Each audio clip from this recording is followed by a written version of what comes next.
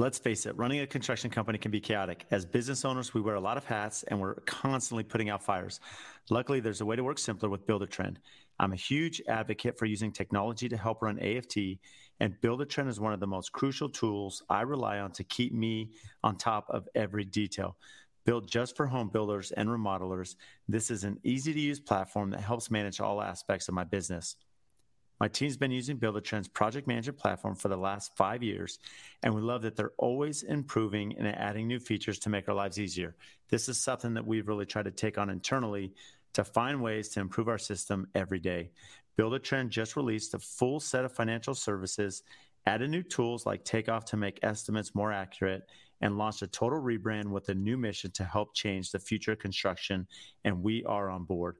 To learn more about how Build-A-Trend can help calm the chaos in your construction business, visit buildatrend.com/AFT. When you schedule a demo, you'll receive an exclusive 60-day money-back guarantee only available to my podcast listeners. I'm following Build-A-Trend into the future in construction. Come on board with us. Welcome to the first episode of the Brad Levitt podcast, where we are building entrepreneurs. I'm Brad Levitt, and today is a special one because we're diving headfirst into the exciting world of podcast rebranding in this first episode of the newly rebranded podcast. As our audience continues to expand beyond the construction world, it's become clear that this podcast needs to evolve to meet the growing needs of our listeners. Joining me is the maestro of messaging, a certified guide in the art of storytelling, best-selling author, and the mastermind behind our podcast brand transformation, Paul Kuthe of Tributary Coaching. Strap in, folks, because today we're not just talking about podcasts, we're reshaping the way you think about the story behind your brand. The news is broken officially that we've essentially rebranded the podcast. Welcome, Paul. Thank you so much. Yeah, I appreciate it. The cat's out of the bag. Cat's out of the bag, new logo, and now Paul Kuthe's on with us. And just a little background, Paul is owner and managing director of Tributary Coaching. And I'll just be open from my side, really how we met, just to be open. I often get asked from, people that listen, why you do the podcast, Brad, and there's a lot of reasons why, but at the core of it, I learned a lot from my guests. And what's interesting is I had Caitlin Slocum on a while back. She comes on. I was super impressed. She redesigns my website. Through her, I meet Paul. Paul works with me on the story and the branding of the entire website. And again, something that I've been planning for a while is the podcast. And it didn't take me very long to say, Paul, let's get going. Let's do some more work together.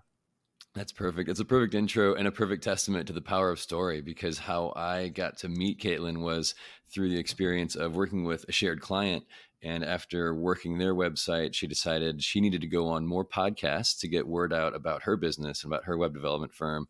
And so we did a great strategic session together where we really outlined her story and what she wanted to present as a message on those podcasts. And by gummit, if it didn't work, here you are. So hold on. So let me understand this. So history, as we tie all this together, you were actually coaching or working with Caitlin then? Originally, yes. So we had a shared client. She was developing the website. I was brought on to do the web messaging and brand development for that shared client. And in that process, seeing what we went and did together, she decided that's exactly what she needed before she went on a run of really putting herself out there, both in social, but also specifically around podcasts. And you can get yourself on a podcast, but what are you supposed to say that's actually going to inspire action? That's incredible. And so just to break this down for those listening, essentially, and this is how my relationship was. So I think for those understanding, what was really unique. So when I did my website the first time, it was not this way. And the second time was a totally different experience. And essentially what happened is Caitlin, worked with me, and there's, questionnaire. And of course we really tried to understand a lot of direction of what I wanted. So she's building essentially the frame. And then she said, Brad, I bring Paul in because Paul's really going to help with the messaging and the content and the downloadable brochure that I love. That's on the website, of course, that you built.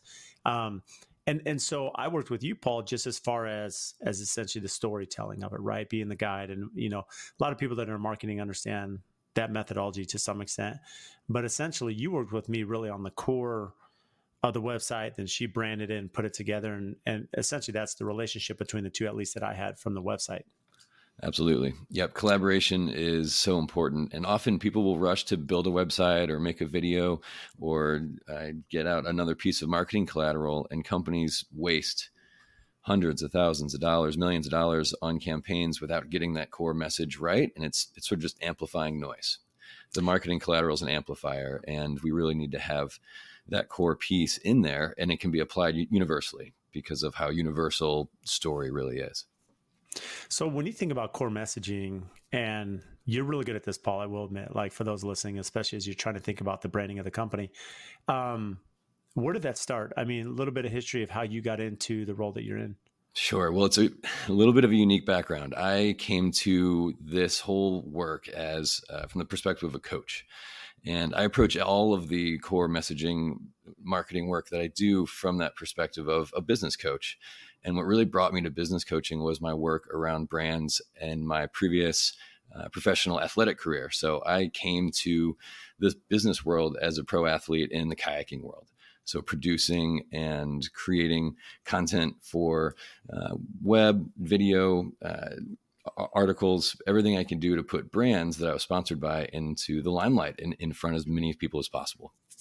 I mean, they keep sending free kayaks if you can get them out in front of a lot of people. So that was how I got started in the main goal. And what I saw is a lot of what I'll respectfully call kayak porn out there. It basically plotless, action-packed videos of kayakers doing amazing things, but with very little context, very little heart behind what's the story, what goes through their mind before these waterfalls. How are we approaching that? And the projects that I always loved being a part of were those that really dove into the human side and also the sort of the psychology and the story behind all of those things. So as I honed my skills at promoting brands and really refining my techniques as a business coach after my athletic career, bringing those worlds together is really where my passion and I think real power comes from.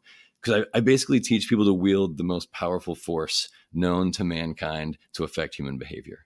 And that's story. And we talk about story a lot. And there's a lot of folks that say, yeah, tell a story.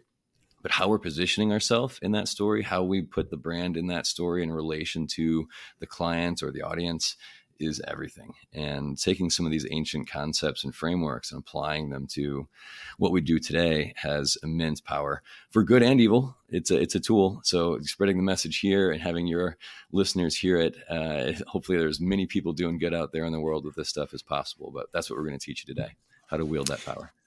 How difficult is it when you think about, wielding that power for you as you're working as a coach and you're coaching myself or any client that you have, to understand, essentially try to diagnose and understand kind of their product, their specialty, their industry, and then how they're broadcasting that.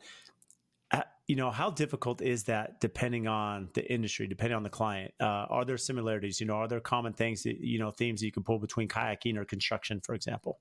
Oh, for sure. Yeah. Well, and the river is beautiful because it offers endless analogies for life and for business. But no, I think that there is a real commonality and fundamental nature of this because before we had written communication, I mean, people learned everything that we knew through passing stories, and the psychology around that is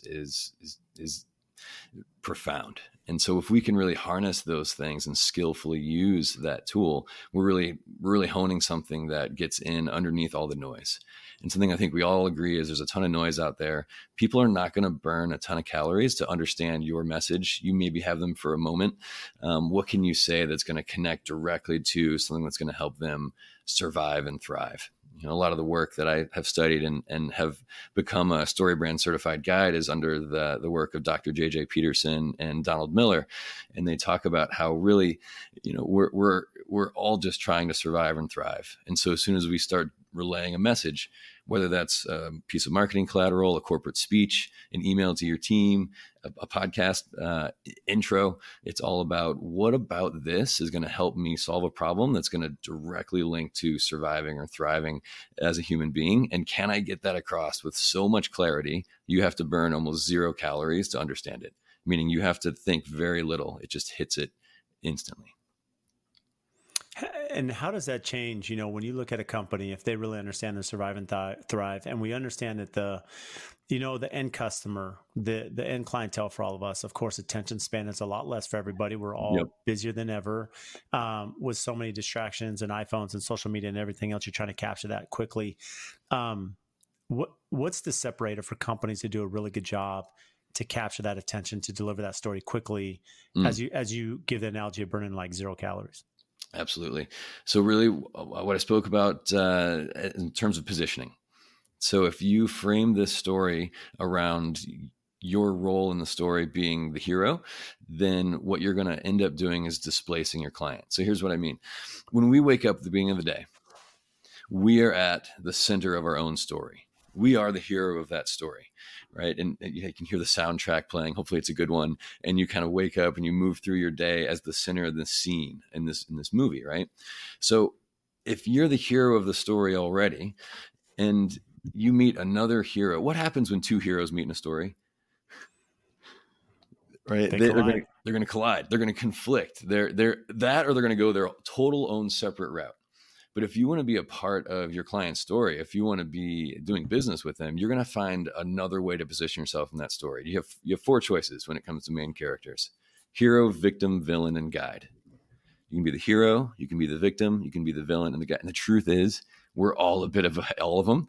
But where do you emerge? How do you really show up most prominently? And if you show up as the hero in this story with your client, you're going to displace them into one of the other 3 characters. They're not the guide, right? You're supposed to be helping them.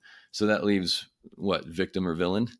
I don't think you want to make one of those your client either. So you really need to figure out, how do you show up in that guide position? Storytellers, I mean, goes back to the time of Aristotle and before. They've always had this other character that they introduce into the story that helps the hero win the day. They're that sage advisor. They're that Obi-Wan, if you will, or that, so they're that one that is along for the ride, but really helps the journey win the day. And if you show up as the hero, you're really trying to show up as really the second weakest character in the whole story. And so by positioning yourself as that guide, that's what's going to grab their attention, because we are naturally looking for a guide when we're moving through the story as the hero character in our day. We admire heroes, we honor them, but when we're looking for a leader, we often will gravitate towards that guide figure. It's interesting, because as you break this down, you think about this. I mean, I don't want to say it's common sense, because it's not. I mean, a lot of us, I would say, having no understanding, let's say, of building a storyline, of branding as a company, not having the acumen that you have, Paul, you would think, yeah, as a business, I need to be the hero, right? Save the day. Save the day. Like, this is why you're hiring us. This is what we do. Like, of course, we're not going to be the villain, right? We're trying to avoid to be the villain by the end of the construction project. That's the idea. Or the victim, you definitely don't want to be the victim. As you're working with brands, do you have to, how difficult is it for you as you're working with your clients to say, you're the guide, you're not the hero, and then essentially identifying that story and maybe that branding strategy with them? It can be a real challenge. There can be some really ingrained mindset around this stuff. So, for example, in a construction company, a company might come on to say on a video or on their website, you should hire us because we're the best. We've been around since 1975 or whatever, and we've built more houses than anybody in the area. But they only care about their house. They care about the one that's going to help them win the day, and for whatever reason that is. And so when we start talking about how to show up for the client, if we're talking features and benefits and past accolades, and we won best places to work and all that sort of stuff, that's not really connecting to what the audience needs for surviving and thriving. And so what we can do instead is really speak to that customer's problem and really knowing what that is on an intimate level. Not just that they need a house or they need a new space. We know that as sort of an exterior level of problem. We need to get into the interior and sort of philosophical levels of problem as well. That's sort of the emotional layer, is that interior problem. How's that hero feeling about having that problem of needing that new house? And then philosophical, what is just plain wrong? It's the good and versus evil in the universe, right? What is just plain wrong about them having to experience this problem? And if you can show up in their story and help them and help figure out how to solve all 3 of those layers of problem by doing business with you, you not only have a new customer, you have a new, what they call raving fan. You have a new sort of best friend out there in the world telling everybody what a great job that you did. It's incredible. And so as you're thinking, as you're working with brands, and maybe for anyone listening, as they're identifying maybe their own position as a guide in their company or industry, Yeah. how important is it for you to identify maybe pain points of the customer? How does that play a role to understand, okay, let's lay out and itemize the issues the industry has Yeah. or a potential client would have, and that's going to help us more answer the story, and how we're going to essentially broadcast the guide portion. That's a great question, and we'll use this example for the podcast here, right? We needed to go in and figure out, well, the listeners of the AFT Construction Podcast, what problems are they experiencing? What are the other sort of folks that are showing up in this audience that are looking for guidance and looking for a path forward? And by really understanding who it was in that audience and what it is that they were showing up with, the problems that you're able to solve, we are able to really hone in on that message for that person. And so I think one of the first things we did, Brad, right? I pulled you in and we had a little meeting where I peppered you with questions that some of them I already knew the answer to. I wanted to hear it from your voice. Some of it is questions that maybe you wouldn't necessarily expect for a podcast rebrand.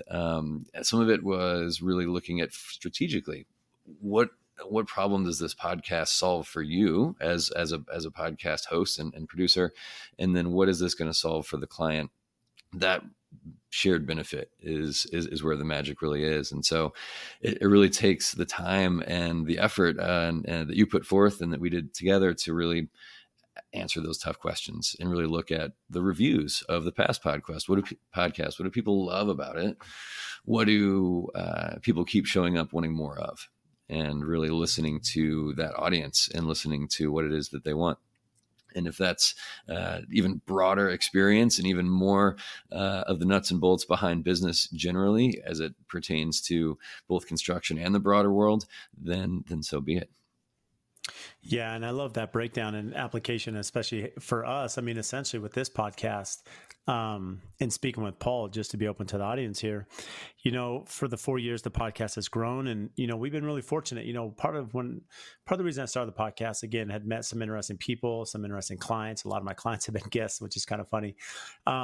But even though I own a construction company, I've been always open on the podcast that we're business owners that happen to focus on our specialty. Mine's construction. But at the core, a lot of my guests, such as yourself, Paul, you're not a contractor, but you bring so much information to the listener who's an entrepreneur. And every listener of the podcast is an entrepreneur. Yeah, maybe a lot of them are in construction or architecture design, but at the core, all my guests that I bring on are specialists, professional athletes or marketing or website design or, some related to construction and building science and all the different applications. And I felt that, when I reached out to Paul, just being open, I'm like, hey, the AFT Construction Podcast, there's some brand identity there with our construction company here in Scottsdale. But again, I didn't want to limit it to just construction as part of it. I didn't want to limit it to just the company. I didn't want to limit it to just maybe Phoenix or Scottsdale where we're based. I felt that there had to be a brand that was a little bit farther reaching, especially for the entrepreneurship listeners. And that's why bring Paul on. And I'm like, this is perfect for the launch because let's speak about, just how you diagnose that and kind of your journey working with me through that.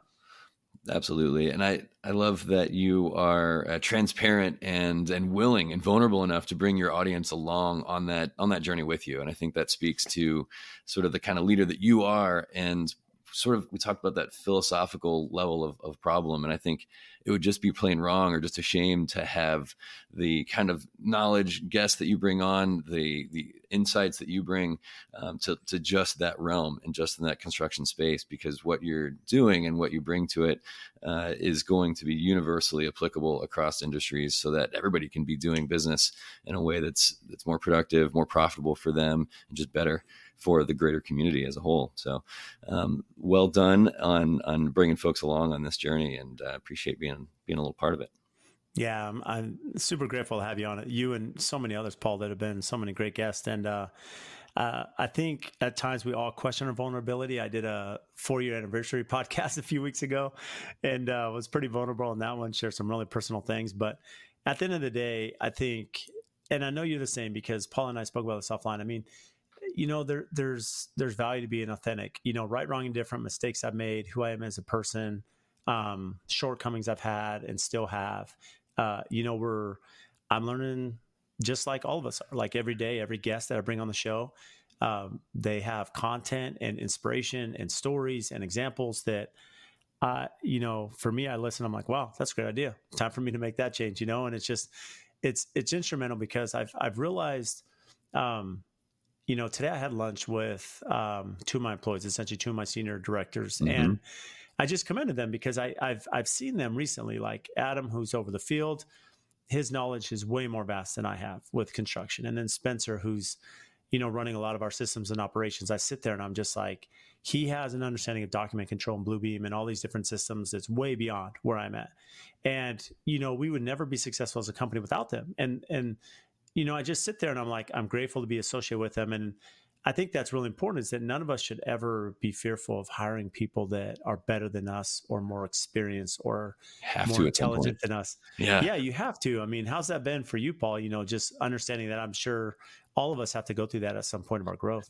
Absolutely. It's part of being on that journey. And some of the things that you speak to there, the vulnerability and the challenges that come with it, and your willingness to take the advice from a guest on a podcast and implement it.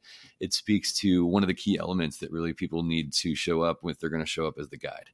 And that's empathy and competency. You have to have both, right? So empathy and competency. So you've walked that path, the struggles, you've actually been there, you share them on the podcast, but also you do implement them and you do get good results, and you have had that level of competency that when you have them hand in hand, that's what makes a really good guide. And if you overdo it on trying to highlight all the competency, you become the hero of the story, but you need both. You need to check that box in the back of their brain. And so really taking that role as guide seriously and really being willing to, have the humility, frankly, to go and hire somebody that knows more about the subject than you do, whatever it is that you're needing to find to fill in that gap. That's one of the first sort of bottlenecks or stepping stones that a lot of entrepreneurs and business owners stumble on. Is they hire mini-me's, they hire people that are just like them, but maybe just not quite as sharp. And then what you get is a bunch of gaps in the business still, and a really limiting factor there, and that you're not going to be able to grow or expand beyond your own capabilities because you haven't hired somebody that operates outside of those. As soon as you hire somebody outside of your own capabilities, you're hiring to expand the capabilities of the business beyond what you could do on your own. This episode is brought to you by Pella Windows. When it comes to building homes at AFT, almost every project has Pella Windows. And they've been just an incredible partner of ours. And locally, Sammy and Adam, they are not only amazing business partners behind us, but they are super close friends. And I speak on the podcast all the time about the importance of relationships, right? Relationships with our customers, with our vendors, with our suppliers. Because at the end of the day, I'm only as good as those that help our brand and assist us in our projects to take it from the ground up all the way to completion. And if we didn't have partners such as Pella, there's no way we'd be who we are today. Over the years, we've built this amazing relationship. When we call them or email them, they respond. They're quick. Their company culture, their integrity, their honesty, they are always there to do what's right for us and the customer. They can do anything from small replacement projects to large custom homes and even multi-million-dollar commercial projects. And also, when you think about their product line, they can do ultra contemporary, historical preservation, and large traditional projects. So for anyone, any scale, any size, they're the ones to call. They're here local. They have an amazing Instagram. Make sure and give them a follow to see what they're doing. So if you need windows and doors, give Sammy and Adam a call. We stand behind Pella. We love what they do, their culture, their brand, and especially their quality. And if you want to learn more about Pella Windows, check our show notes. We'll have everything tagged there so you can give them a follow and have their contact information to reach out.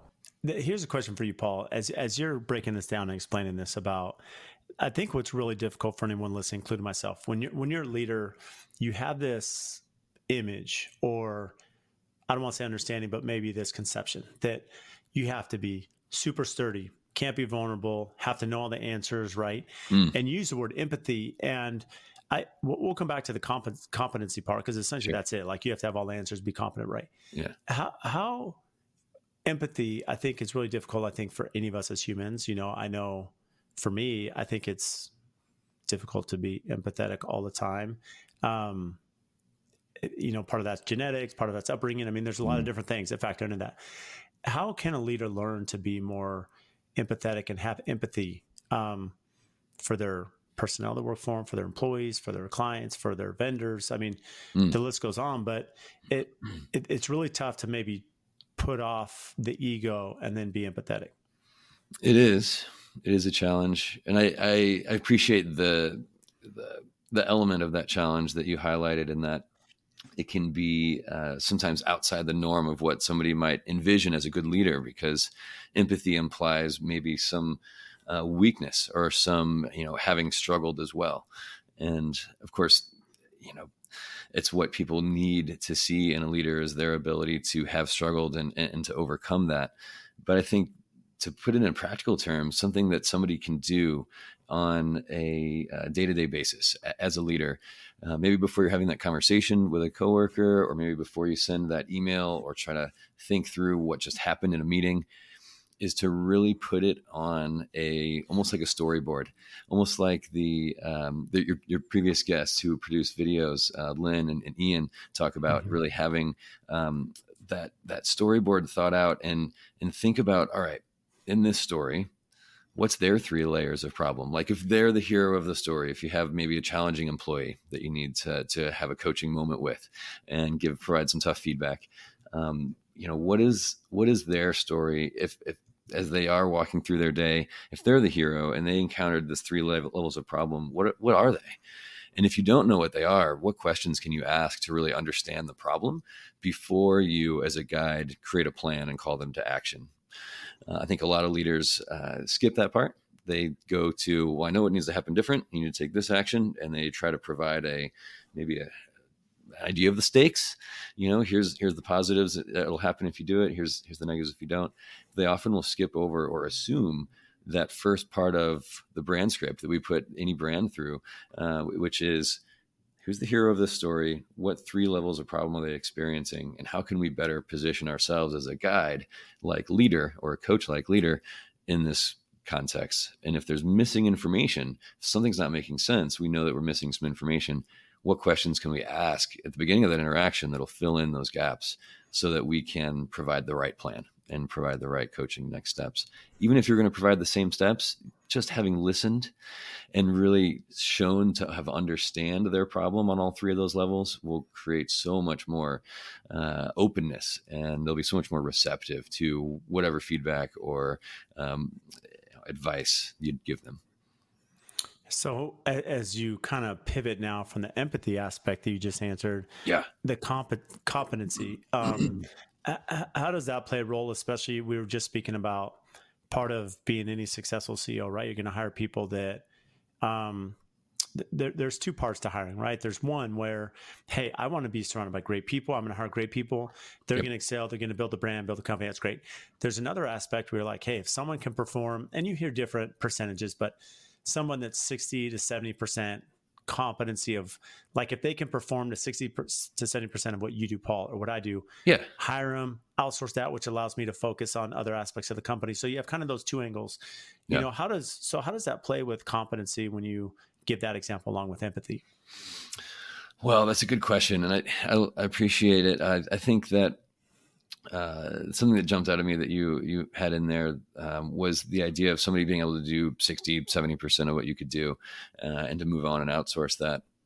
And I know that one of the hardest pieces of that is accepting that it's not going to be as good as you could do it on your own, especially early on when you're starting to hire folks. You have to remember that you are probably delivering at 200% of expectation to start with. And so if somebody can do it 70 or 80% as good as you, they're probably meeting or exceeding the expectation of the client, and have a little bit of trust and faith that they will figure out how to get to 100%. They'll figure out how to do that as long as they actually have some of the key characteristics. And this is where the guiding principles come in as a leader. Are you hiring to the key characteristics that you can't really train? By key characteristics, I mean, to be a functioning part of our team, we know that you need to be an independent problem solver, a good communicator, and be customer focused. If you do those 3 things, you can't really get it wrong, because we're going to be able to make minor corrections, and those, if we can get clear that those are the three guiding sort of principles, we can get that 60% up to the 100% in time, and we can train those things, or we can outsource folks to help make it even better. But if I think what would be the best thing to have in place would be a clear set of guiding principles. Sometimes companies will call these values. Sometimes you'll hear different things, but they're often sort of nebulous, inactionable sort of things. Like, I don't know, like trustworthiness. Like, yeah, all right. I mean, but what if it was tell the truth? What if that was sort of everyone on our team always tells the truth? They just do. Sometimes it's hurts. Sometimes it's not what we want to hear, but we always tell the truth.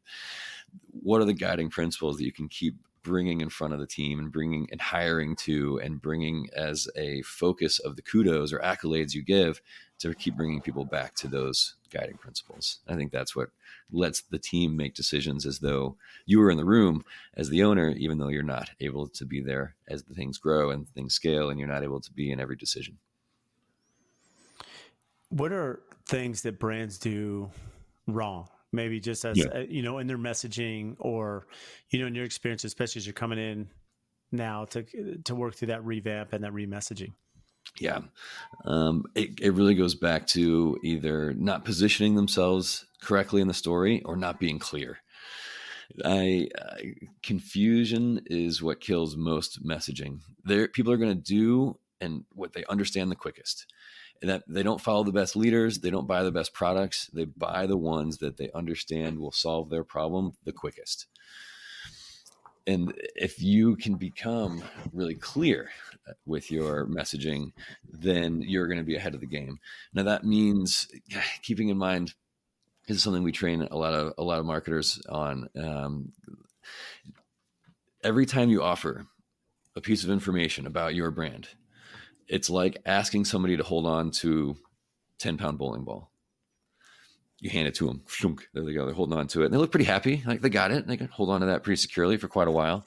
And then you want to say something else about your brand. You want to tell them this other thing it does or this other great thing about it. You just handed them a second bowling ball.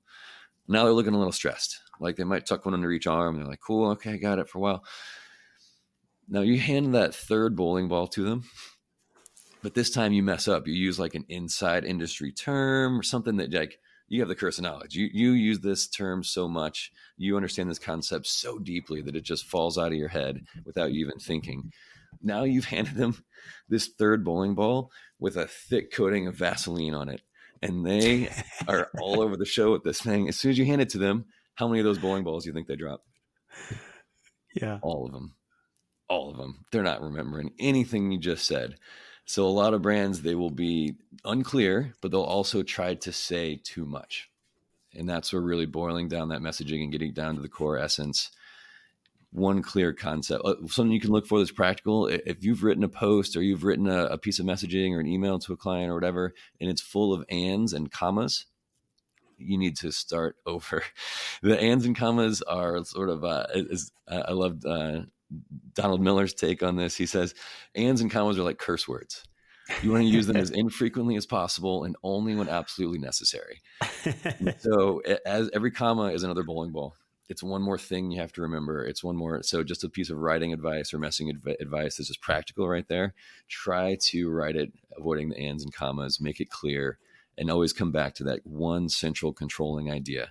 What's that big bowling ball you want them to walk home with and actually have at the end of the day? And I'll come back to the confusion and clearness, but I think something I picked up on that you mentioned, you said, quickly, you said curse of knowledge. And I'm like, oh, that's interesting. That's the curse of knowledge that, especially as that relates to me in contracting, on the day-to-day, we understand the business, but there's a lot of technical things that have to do with the home that essentially that can hurt us if we're too technical or if we're saying things that are confusing the customer and they don't really understand the differentiation of price or cost on certain things. And so as you mentioned things that maybe it doesn't even impact the confusion, but it could be the clarity, and that curse of knowledge could be distracting to the end user or end client. Well, here's the scary part, Brad, is that most people don't know they have it. Like you have a level of 8, 9, or 10 of whatever industry you're in, right? You're the entrepreneur, you know the stuff inside and out, it goes deep for you. And you know that the client's not there. And so you bring it down. So instead of an 8, 9, or 10, you're at like a 6. And that's great. And that's helpful. But what we don't realize is often the client's at like a 2 or 3, but they're not going to share that with you. But that distance between 2 or 3 and 6, that gap is the curse of knowledge. And it's this space where you may say something that the client then immediately assumes, well, he said it like I'm supposed to know. Yeah. I'm sure not going to ask what that means. I'm going to just keep smiling and nodding.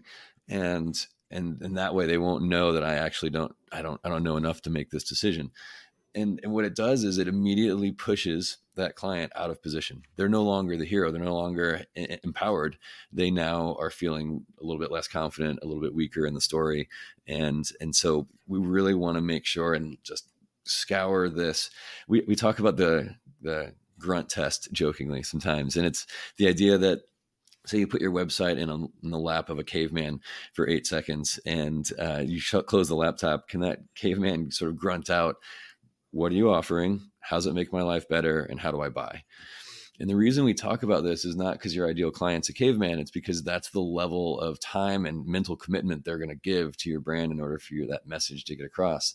And so that level of clarity and being able to sort of get at those key things is what we really want to focus on. Yeah, it's fascinating because as you think about that, the reality is if we have to make things really complex for the client, if they're confused, if they're, there could be a level of, we never want to put ourselves on a different level, right? Whether it's intelligence or communication wise, but also just at the core of it, as you mentioned, it's just like, if they come in and they can't understand what we're selling and what we're doing, right, they're never going to make that call or initiate that transaction to go into business. People don't move into a fog. I'll often, when I'm training clients on this, I'll bring up the old days when I was teaching people to run waterfalls. And as a young guide coming out to run rivers with folks, I would want to reassure them that I knew what I was talking about, because I was too young to possibly get them safely down this river. And so I would cruise up next to them and I would say, oh, we're gonna run this waterfall down there. It's gonna be super fun. And I would go about naming every little detail, like we're going to go just to the left of that rock. And there's that little micro current that's going to take us to the right. And then when you get over to that eddy, we're going to be right at the top of the waterfall. You want to go off the right side of the waterfall with left angle on your boat. And when you land, paddle down and I'll meet you on the left-hand side. It's going to be super fun. Trust me. And I'd paddle off and there'd be, look back and they'd be gone.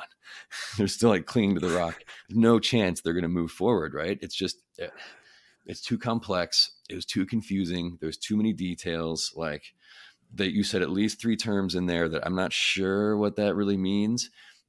They're not going to move forward. It's scary, right? Like whether you're selling a product or selling a team member on an idea or selling your spouse on what movie to go see tonight or which restaurant to go to or selling your kid on doing their chores, we have to really make it clear and simple and have that plan. So I learned a little bit like later on in life when I was a little bit more of a sort of seasoned veteran guide, I'd cruise up above that same waterfall and I'd say, hey, Brad, we're going to run this waterfall. It's going to be super great. We're going to go left at the top.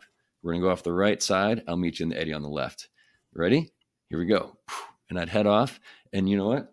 They'd be right behind me. Brad, you'd be right behind me. Your eyes would still be huge, but you'd be right behind me paddling off that waterfall because it was clear. There was 3 easy steps that created a plan, and there was no ambiguity about what I needed to do to move forward. So do you feel like you have a cheat sheet, being that you were a guide on the kayak and now you're taking that same analogy and understanding, being the guide to us business owners? A cheat sheet, a little bit. I mean, I got trained by the harshest instructor out there, Mother Nature. And when you get it wrong out there, you feel the consequences. The feedback loop is apparent and vicious sometimes. So there is a little bit of that, but I think there's just a passion for me to be in that space of decision and to be able to help people with that story that empowers action. And it's the same thing, whether it's marketing or leadership or guiding people down the river. It's how do we frame the story so that they are able to take action? At the end of the day, that's the only thing that actually matters. And that's the only thing that moves our businesses forward is action. And so if we can, whether it's telling ourselves the right story around the next piece of action you need to take in your business or telling your customer the right story, these things are powerful. So we need to be authentic and real with them. Otherwise, we're just manipulating people. But I think that's what really excites me about all of these things and the common thread that brings it all together. Now, when you think about the clientele you've had over the years, hopefully I wasn't difficult. You never know, but as you're working with different clients, how do you maneuver that difficulty of trying to get on the same page, to understand pain points, to understand the messaging, to understand their education, the guide? Did you ever have this tug and pull of as they're working through a rebrand or remessage? Is there ever opposition or headbutting on essentially the messaging? Oh, completely. Yeah, no. And just to make it official, no, Brad, you're not a difficult client. I probably wouldn't have any moment there where I felt too challenged. But I think that the real thing that you run into doing this work is in that well-worn path that people and companies have, that tendency to want to show up and be the center of the story. And there's a lot of different ideas and thoughts about marketing and messaging out there. And so my biggest challenge is usually when there is a creative dispute with an internal team that ends up being so close to it. They have that embedded curse of knowledge. They have that embedded path of showing up and trying to sort of big themselves up and show up as the best possible company, that it can be hard to see the forest for the trees, so to speak. You can get too close to it. And that's where really having somebody from the outside that has that different perspective will allow that shift and that potentially huge paradigm shift of how they should be showing up in the story. When you sort of see the story from that one perspective, it's really tough to make those changes. And there's a lot of habits ingrained in there. So I'd say that'd be the biggest challenge, is really helping them see past that curse of knowledge, see the story from a little bit different perspective, and be willing to make some of those changes that, let's face it, it's risky. It's investment. It's money, it's resources that could go to something else. And when you've been doing something the same way for a long time as an internal team, it can be scary to shift it. As you look at this, with the story messaging, a lot of this is focused on a couple of things. We mentioned the website, right? As you're rebranding the website and you want to catch people's attention right away. Pretty straightforward. Podcast, similar. Like you worked with me on the imaging, the colors, the messaging, everything as far as what the podcast is now, the Brad Levitt podcast as opposed to AFT Construction. What are other channels? How for a lot of us that are using social media and other ways to advertise to our clients, how can we utilize that same story and messaging in other platforms as opposed to maybe something that's a little bit, I don't want to say low hanging fruit, but a lot of us understand the website and where you have something that's maybe less attention span. Yeah. That's the beauty of having this framework that we call creating a brand script. And so once you have that framework and you have that underlying structure, sort of skeleton of the story, we talk about it. So it's like chords on a guitar. Once you learn a range of these chords, you can start to arrange them in different ways to create some pretty beautiful music and music that draws masses. And what that means is really being able to break down this brand script, which every story has 7 key parts. There's these 7 key parts of the story that exist in almost every story, especially any good story that people will revere and tell over and over. There's that character. That character is the hero, and they always run into a problem. That problem exists, and they can't solve it themselves. The storyteller introduces that guide characters. There's a guide section of the story. That guide is going to offer a plan, hopefully in 3 clear steps. You can go off that waterfall, take that action.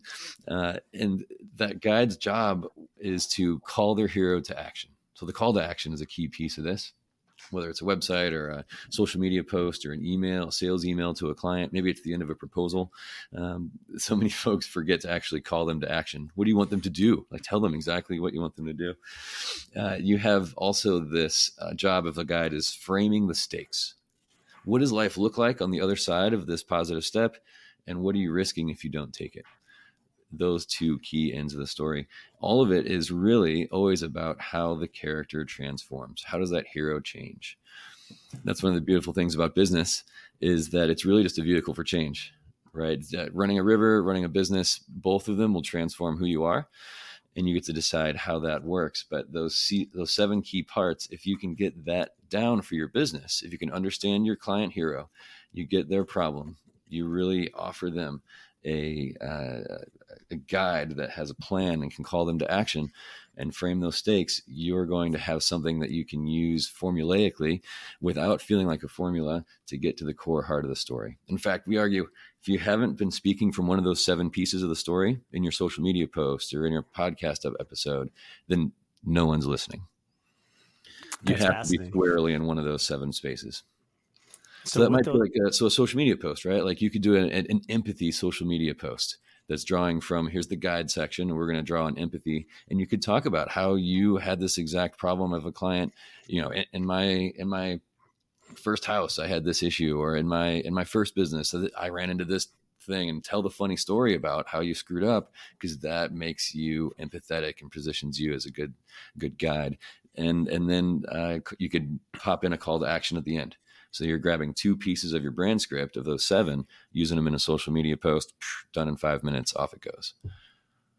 Oh, that's such a good breakdown. The reason is, Paul, is I was thinking through this as you mentioned, the brand script. Yeah. Okay, that makes sense on a website. It's a little bit longer form. You know, there's a lot of different ways to create the messaging. And right. As you mentioned, downloadable brochure. This is really going to help paint the picture of being the guide and, you know, information to get through this journey and this. This journey you have, right? This trial, if you will.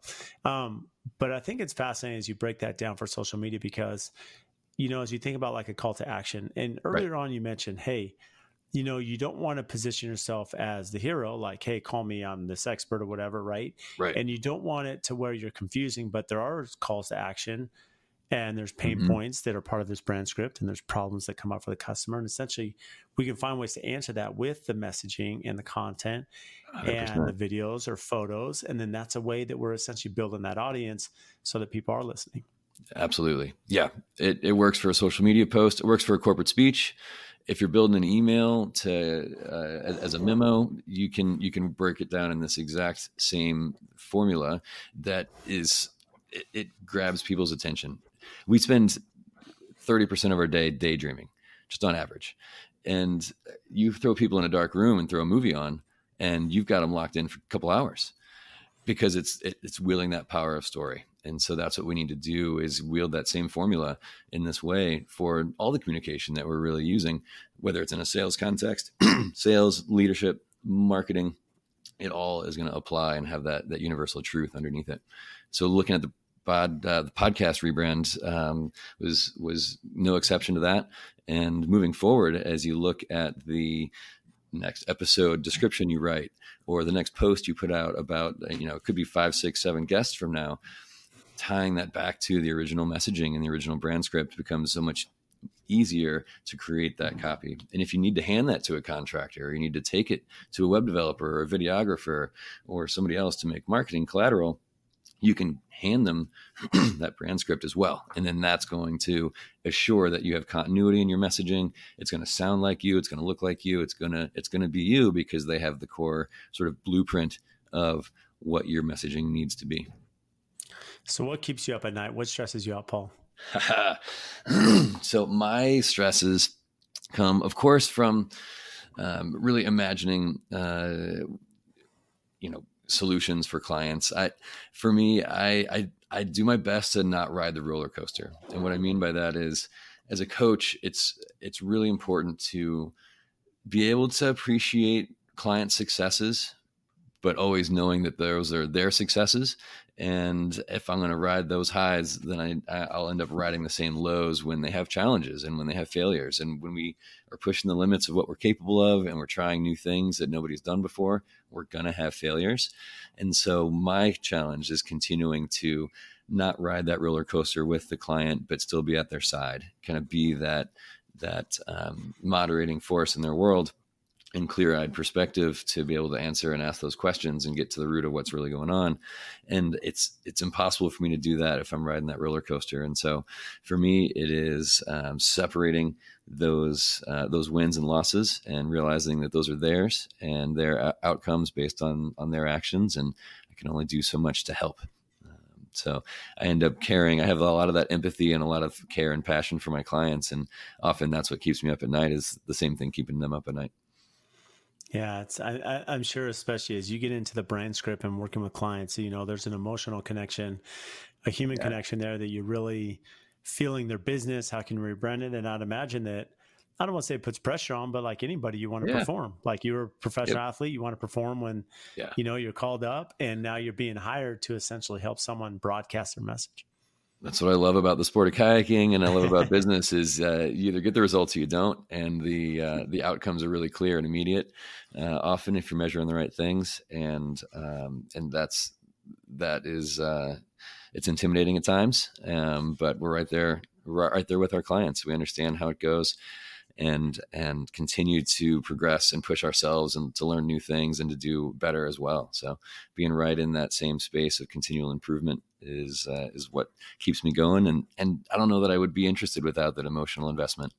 I don't know that it would be as fulfilling without that. And so I remind myself of that as I'm feeling stressed out or staying up late at night. Is that's part of what makes it worth doing. That's just you're feeling the purpose. And if you weren't feeling that, then you're not really working in your purpose. Well, what's the risk if you don't have that adrenaline, right? That essentially, like you mentioned, that risk. I would imagine part of that not only gives you passion and satisfaction, and your daily role, right? Like work consumes most of our lives for all of us, and so if you're not passionate about it, it's really hard to be motivated. And then another aspect of that, I would imagine that it also keeps you on your toes, right? To continue to educate yourself, to continue to push yourself, and which is going to make you a better coach in the long run anyways. Oh, absolutely. But I love to talk about work-life balance being a cruel myth, especially for the entrepreneur and the business owner, because they're not separate. It's not work like back in the old days. You'd pull the whistle at the factory and you'd go home, and that'd be that. There'd be a complete separation of work and life. And then we talk about this balance. Balance is so tenuous. And as we know, as things grow and change, they're anything but balanced. I don't know if you've seen a teenager try to run. I have 3 of them. Oh my gosh, right? There nothing's in balance, right? But it's necessary for growth to be out of balance sometimes. But if the goal is work-life balance, sometimes it can feel like a failure when things aren't in balance, when really it means we're growing and changing. And so I like to talk a lot more about work-life integration. What can we do to make successful work-life integration in this world? Because the reality is they're not separate. We have calls at all hours. There's demands of us all the time. And there's moments where we do get to integrate our life and have our kid come to work, or be able to take an afternoon off to go to see them graduate or whatever it is. And to be able to really spend that time and make those decisions. It's about having the successful integration as the goal, as opposed to this ominous, never quite there in balance sort of state. And so I like to beat back against that myth a little bit and sort of just offer an alternative, slight mind shift around that to have us all aspiring to a better work-life integration. Well, I'm going to say that I have to steal that work-life integration from you, Paul. I think that's fantastic. And the reason I say that is because I was thinking about just our experience working together on the rebrand. Sure. And for those listening, there was, you were camping or something, because you sent me a message. It was late in the day. It was pretty late. And then there was like a picture of a campfire, and you're like, hey, I'm going to be spending some time with the family, and we're out here. You got the campfire going. And so essentially you're working, you're still messaging me, but at the same time saying, hey, Brad, get a hint. Like, I'm going to have some personal time now. So it's about being able to outline those clear sort of boundaries. And a lot of that gets thrown around a lot, but it's just communicating, just being honest and clear about it. Like, I am there for my clients and quite present at all times. But when I'm not, I'm not. And as long as you communicate those things and you set people's expectations and then you exceed them, you're not going to go wrong. And so I think that a lot of the time, this comes home to roost with the family and the kids and wife as well. And having shared integrated work-life goals.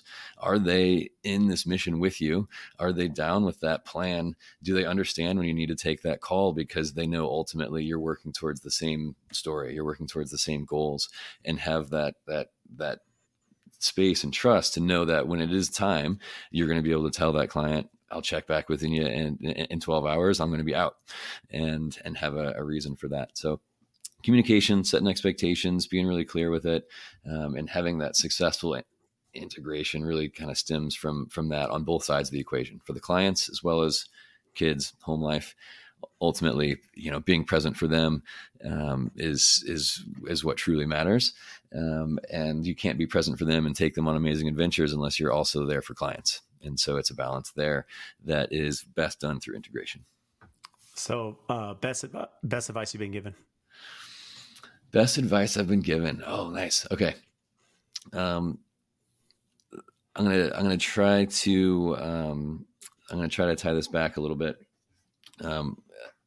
One is to be the guide, but I think we beat that into submission throughout the whole podcast. So alternatively to that, it's going to be to ask the right questions.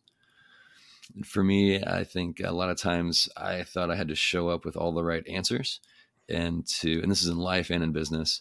But really the power comes from asking the right questions. And a lot of times that means you're going to be talking about the substantive things. It's going to mean that you're really impacting somebody on a deeper level. It means you're going to truly understand the situation you're in. But taking the time to ask really, really good questions. And I got that advice through just shared and watching my wife do that very thing. I would come out of the bathroom. Maybe I would be hanging out with a friend I'd known for 20 years, and I would have excused myself for 2 seconds. I'd come back and they would be sharing a story with her that I'd never heard anybody share before, that I knew something I never knew about that friend I had for 20 years, just because she just asked the right questions. So in that, I just try to be like my wife whenever I can.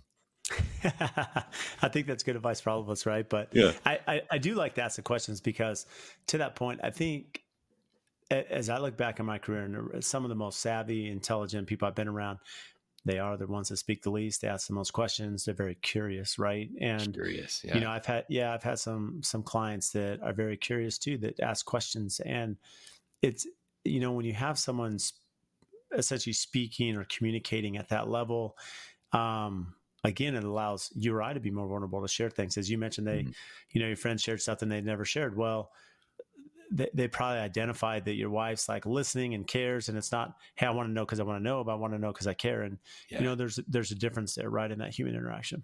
Yep.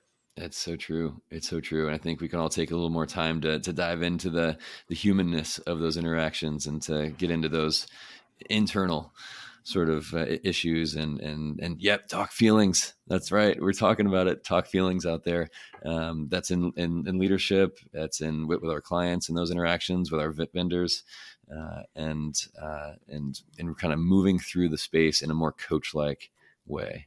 All the best coaches ask all the best questions. And I think if we approach things in that sort of space and try to continue to look at the world around us and the people in it as they're all heroes, and we can help them win their day and win their hero journey.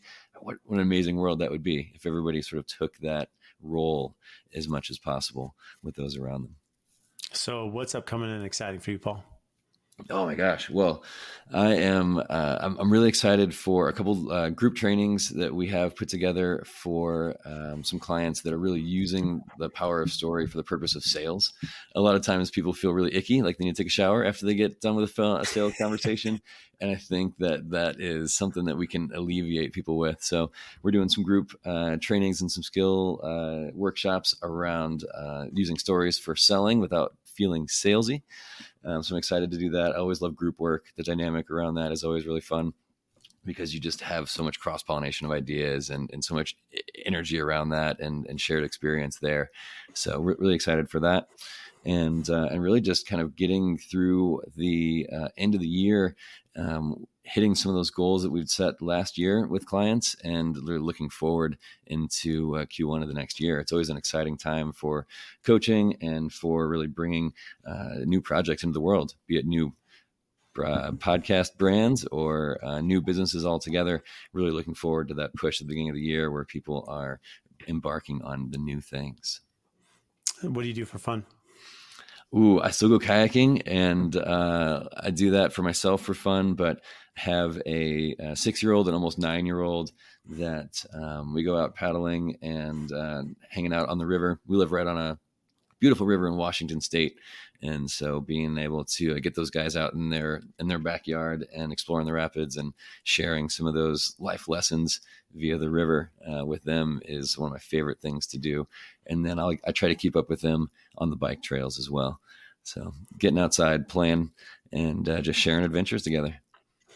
Oh, that's incredible. And Paul, again, I can't thank you enough for coming on. And for those listening, I mean, Paul, touched on, just a few things here about, the brand script and messaging, but I can tell you, just having worked with you twice now on the website and the podcast, he knows his stuff. Paul does a phenomenal job, extremely competitive, and in many ways, right? And I think the value's there, and I think you showcased that in the episode. So I can't thank you enough for helping me with my rebrand, helping us, launch the Brad Levitt podcast, and of course, making time to join us today. Hey, you're very welcome. If you need anything at all or have any questions, jump over to tributarycoaching.com. There's a marketing assessment there, and you can jump on a free consultation. We can take a look at messaging, website, whatever it is that you're looking to do. Happy to help. And so outside of tributarycoaching.com, where else can they find you? On pretty much any social media platform that seems relevant today, be that LinkedIn or Instagram or Facebook or what was Twitter. Any of those are great spots. YouTube as well. Tributarycoaching.com will get you there. Amazing, Paul. Well, I can't thank you enough for joining us today. I appreciate you. Thank you so much for the opportunity and the chance to share with your audience. Congrats on the new podcast. If you get value from the show, please support us by giving a 5-star rating and review on whatever platform you listen to. And I also have a favor to ask. We've had some incredible guests that come on and share their wisdom, their knowledge about their business. So if you have friends or family members that could benefit from those episodes, please share it with them, as well as any other business owners that you're networking with that could get value from the podcast or certain episodes. Please share those as well. Again, subscribe, make sure you're following. Any questions that you have, topics. We've had listeners reach out about certain guests that we should have on the show. Again, brad.l@aftconstruction.com. Email me for topics to address, guests that we should have on, and even if you think you'd be a great guest for the show. So again, thank you for all your support, and we'll see you next time.